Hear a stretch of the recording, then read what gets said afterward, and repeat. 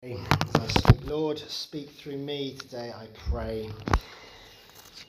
Thank you for the opportunity to share your word, and let it be that word that is good news that is announced to your people here at Stony Cross Salvation Army this morning.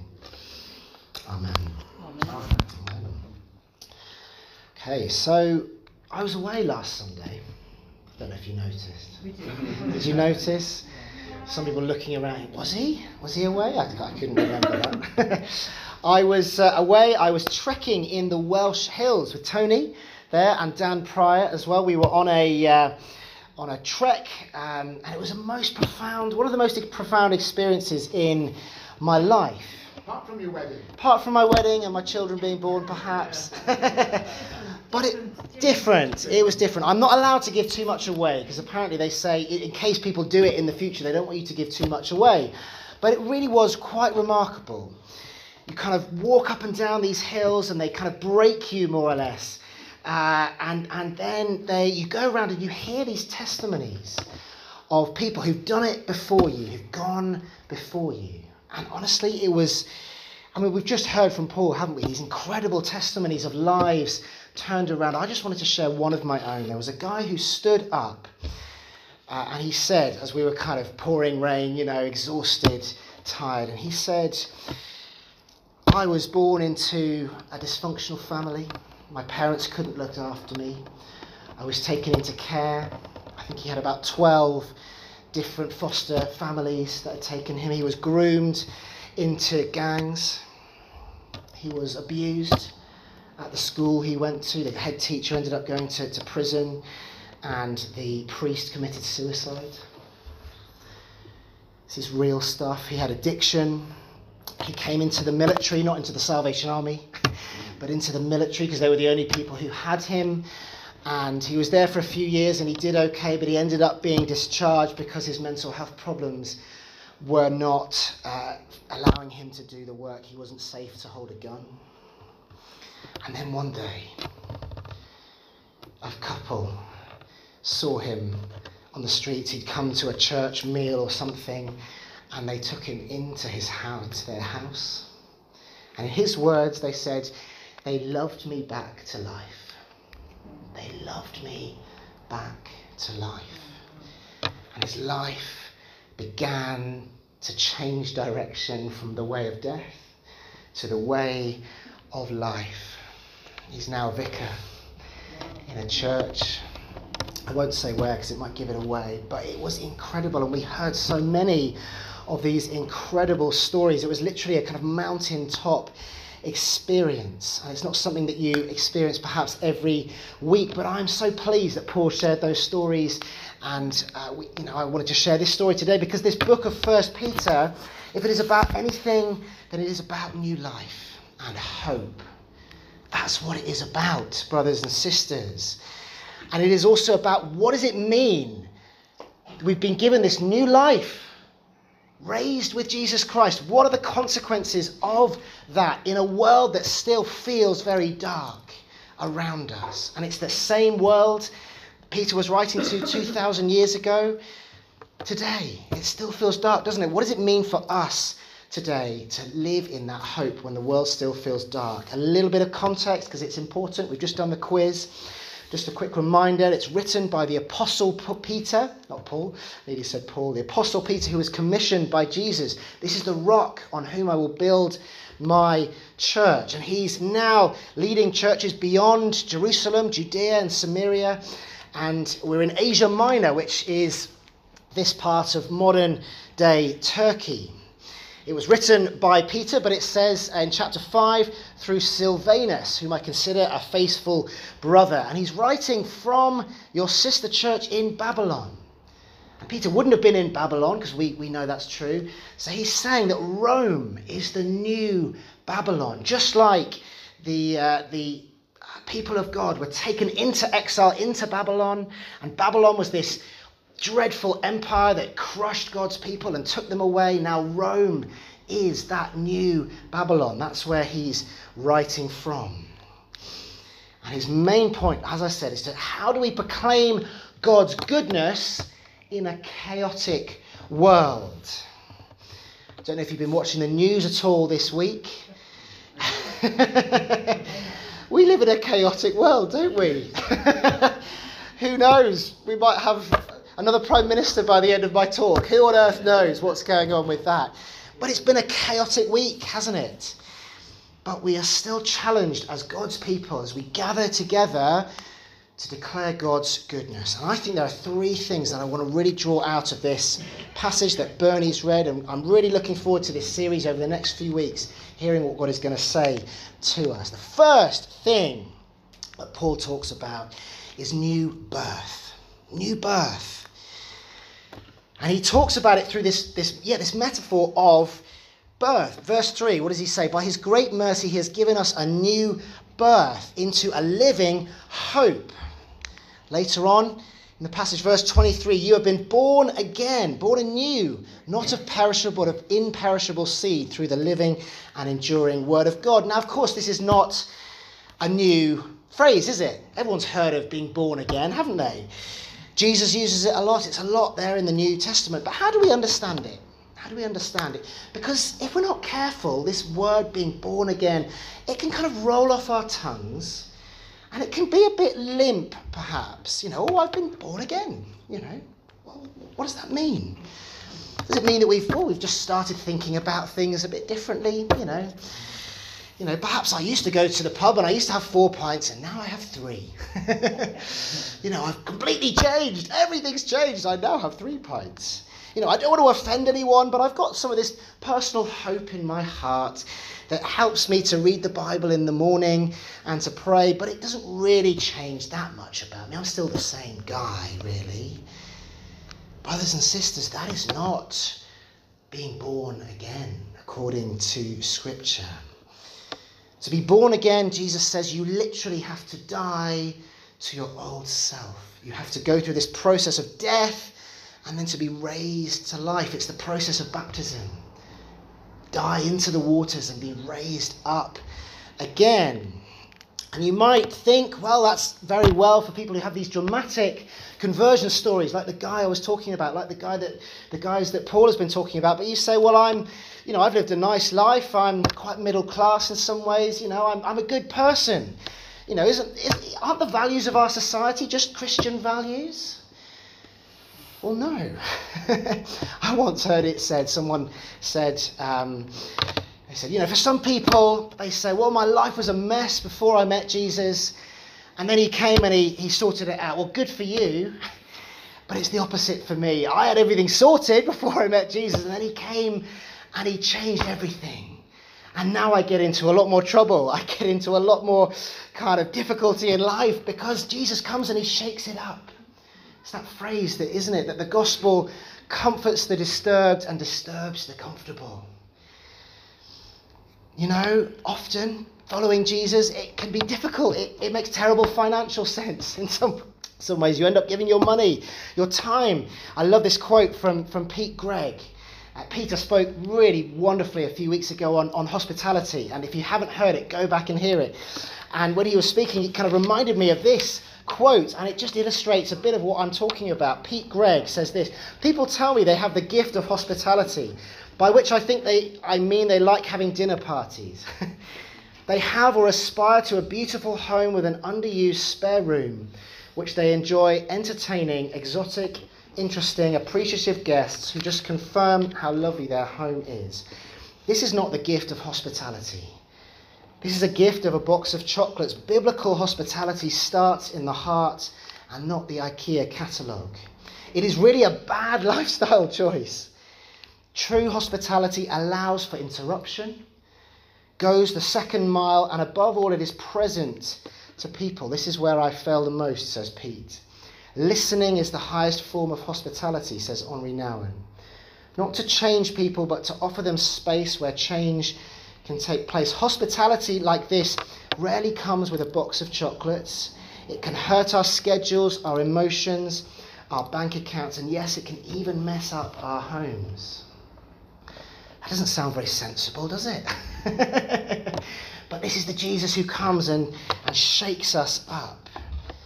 This is being born again, dying to yourself. As we were walking in the mountains, Tony, weren't we? We were kind of broken. We kind of went through this process of dying almost, literally, physically almost, not being able to keep going and then being raised to life again throughout this process. And we can do this because, what does Peter say? We have living hope, a living hope. And this hope is not just a hope. What do you do when you hope sometimes? You say hope. I hope it's not going to rain tomorrow. Probably will if we're in Liverpool in autumn. But it's much more than that. Verse 4, we have a living hope which gives us an inheritance that is not imperishable, undefiled and unfading. It means we can act in this world secure in the knowledge of the outcome. We know where history is headed, don't we? We know what's going to happen at the end of the world. Jesus is going to come again. Because we believe in a living hope, not a dead hope. A dead hope is an atheist's hope. A dead hope is a hope that looks at what's happened in this country this week in Parliament and says, well, I hope things are going to get better. There's no guarantee that they will.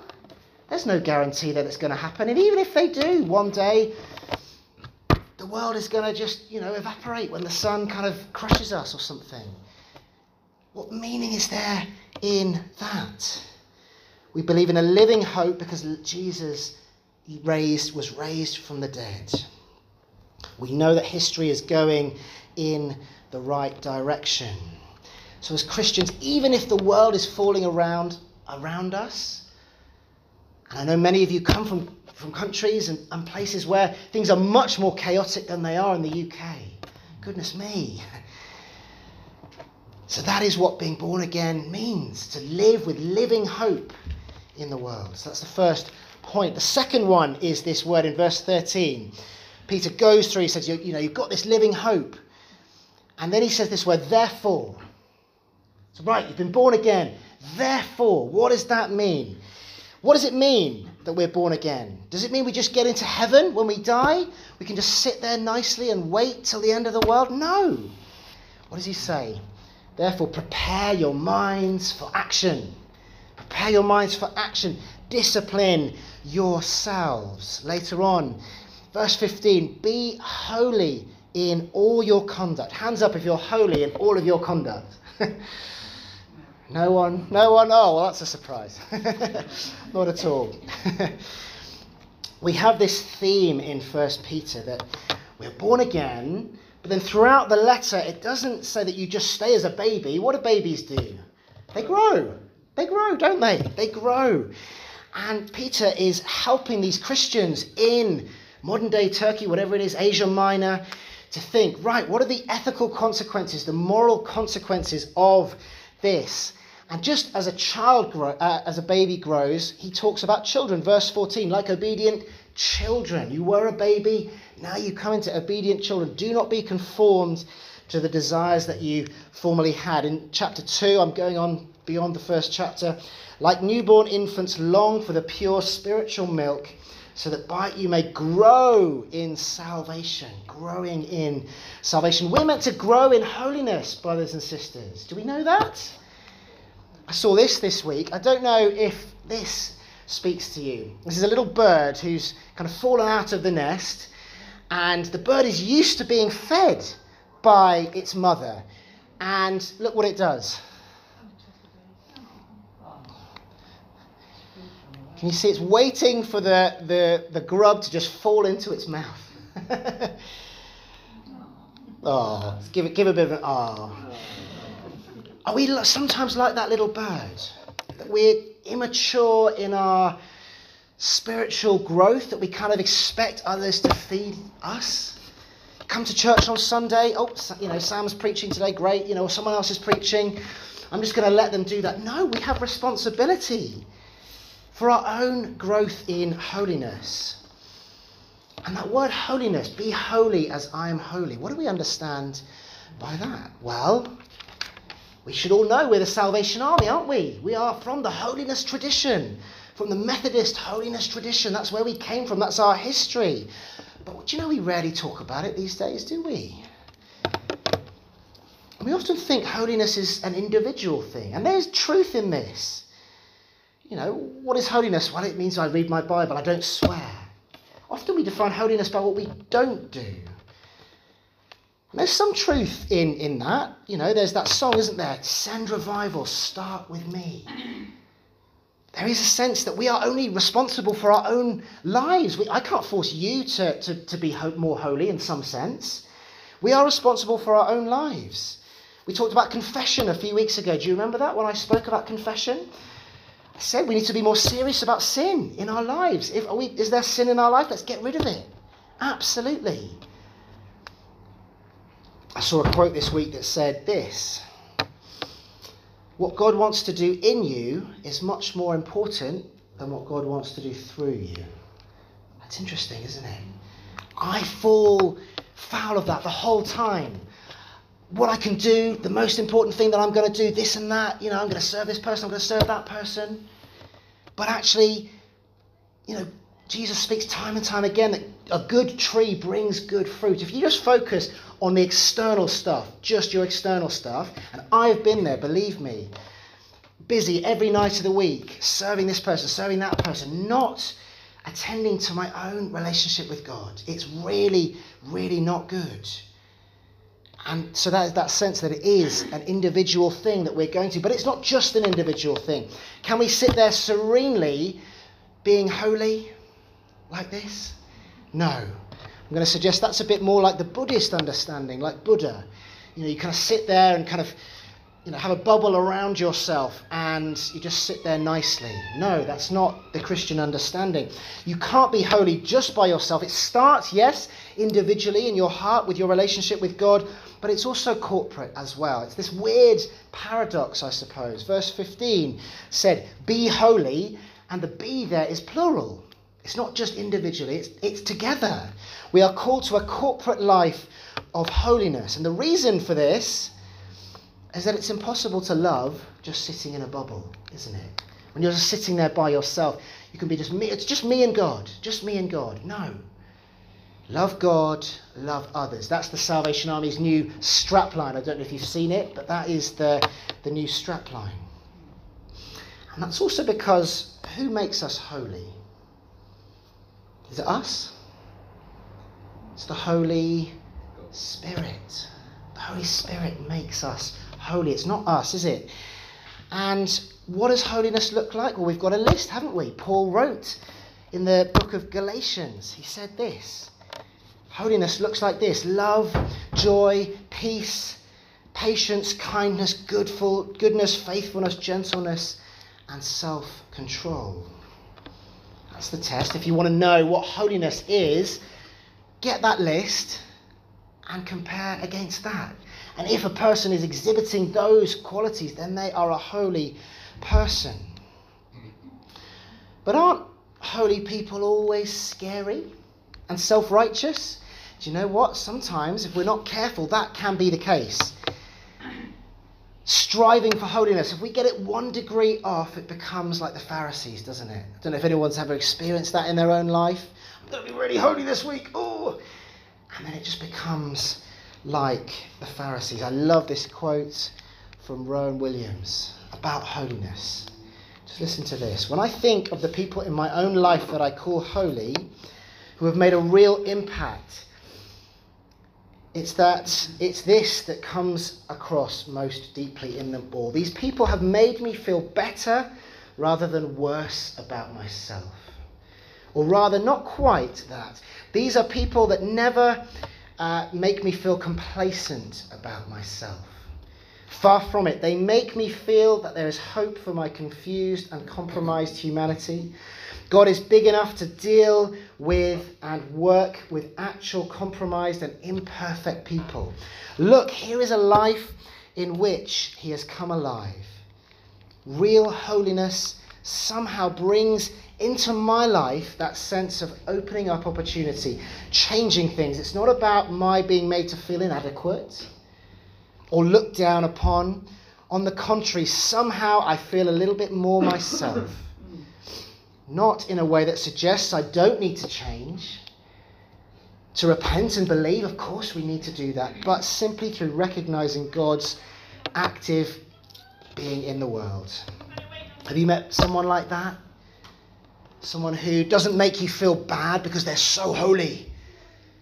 But you meet them and you are just challenged by their gentle love and their holiness. And they encourage you to be more holy yourself. Let's be that community together, brothers and sisters, together as a church. Finally, time is marching on. We are exiles in this world. That's what Peter says in this. What does he say? Verse 1, to the exiles of the dispersion in Pontus, Galatia, all these other places. Later on, verse 17, if you invoke the Father, the one who judges impartially to each person's work, and live in fear during the time of your exile. Again, in chapter 2, moving on, beloved, I urge you as aliens and exiles. There's this theme throughout 1 Peter that the people he's writing to don't quite belong in the world. Have you ever been to a foreign country? Have you been to a country that's not your own? I know for many people here, you are in a country that's not your own. And it's an odd thing, isn't it? When I was 18, I mentioned the other week, I went to Ghana in Africa, and it was a wonderful time, but it was the first time I'd really been abroad, to different countries. And there was a lot of things I missed, and the thing I missed most was Weetabix. I flipping loved Weetabix. I had it every morning, and I woke up and I couldn't have Weetabix, and it felt so weird not being able to have that normal breakfast. I don't know what it was for you. Maybe you're sitting here and you're in a foreign country and it feels still quite odd after many, many years. Brothers and sisters, as followers of Jesus, wherever we are in the world, we should never be so at home in the world that it feels like, that we're completely part of the furniture. As Christians, we're always meant to be a little bit odd in this world. That doesn't mean that we try to escape the world. There's some Christian understandings which say, well, one day Jesus is going to come, he's going to whip us all off this world and go to heaven. No, we believe that the kingdom of God is to come on earth as it is in heaven. That's Jesus' words. But it means that this world is going to be renewed. And we shouldn't be comfortable in the sense of this world just as it is. And that means that we don't take fully the identity markers that this world gives to us. Peter is writing to these people in Asia Minor. Yes, they live there, but they are exiles. In chapter 2 it says they are a nation of themselves. Brothers, how many nations do we have represented here? 6, 7 perhaps? From around the world. It's amazing. There's some who aren't here, who are away. But we are a nation. We are a new nation. You might be Indian or Iranian or British or Zimbabwean or Bangladeshi. We are a new nation. That doesn't mean that those nationalities don't mean anything to you. Of course they do. They determine your language, maybe the type of food that you like. But that's what church means. We are a nation. And Peter is writing to these people whose king is not Caesar. This was in the Roman Empire, but the king is who? Jesus. Jesus is our king. There should be something different about us Christians. That doesn't mean we withdraw from the world and we just spend all our time in church. We don't interact with those around us. Of course not, but it means that those identities shouldn't be the most important thing. I'm British. I support Bristol City Football Club, and I'm a man. Those things are important to me. Of course they are. But compared to my identity in Christ, underneath, those things are not so important anymore. Or at least those things don't determine the major decisions in my life. Okay? And inevitably, if we say that to the people around us, well, they say, yeah, well, I'm British, but actually my Britishness isn't the most important thing in my life. Or, this thing is not the most important thing, then we're going to look a little bit weird in the world. We're going to look a little bit odd. We're going to seem like exiles. Not weird as in, look, that guy looks a bit weird, he's probably going to rob me type thing. But there's something different about this guy. Why does he love when it hurts? Why does he continue to do these things? Why does he not conform to the patterns of this world, as Paul puts it in the book of Romans? In your workplace, don't participate in gossip. You go to a football match, you don't sing songs that abuse the other the other players or the other teams. There's something different about you. Your finances, I mentioned earlier. We talked about finances recently, didn't we? Giving of your finances. There's this great letter in the early church that someone kept from about the year 300 or something, where there's this guy who's writing to a friend of his. He's this older guy. He says, I'm in a real distress because my son has joined this cult. And I had this life planned out for him. He was going to become a lawyer, and then he was going to become a major in the army. And I had it all planned out for him. But now this cult is getting him to give away all his money. He's inviting odd people to his house, and it's bringing disgrace on our family. What's going on? The man himself was a Roman centurion, I think, and his son had found Jesus Christ.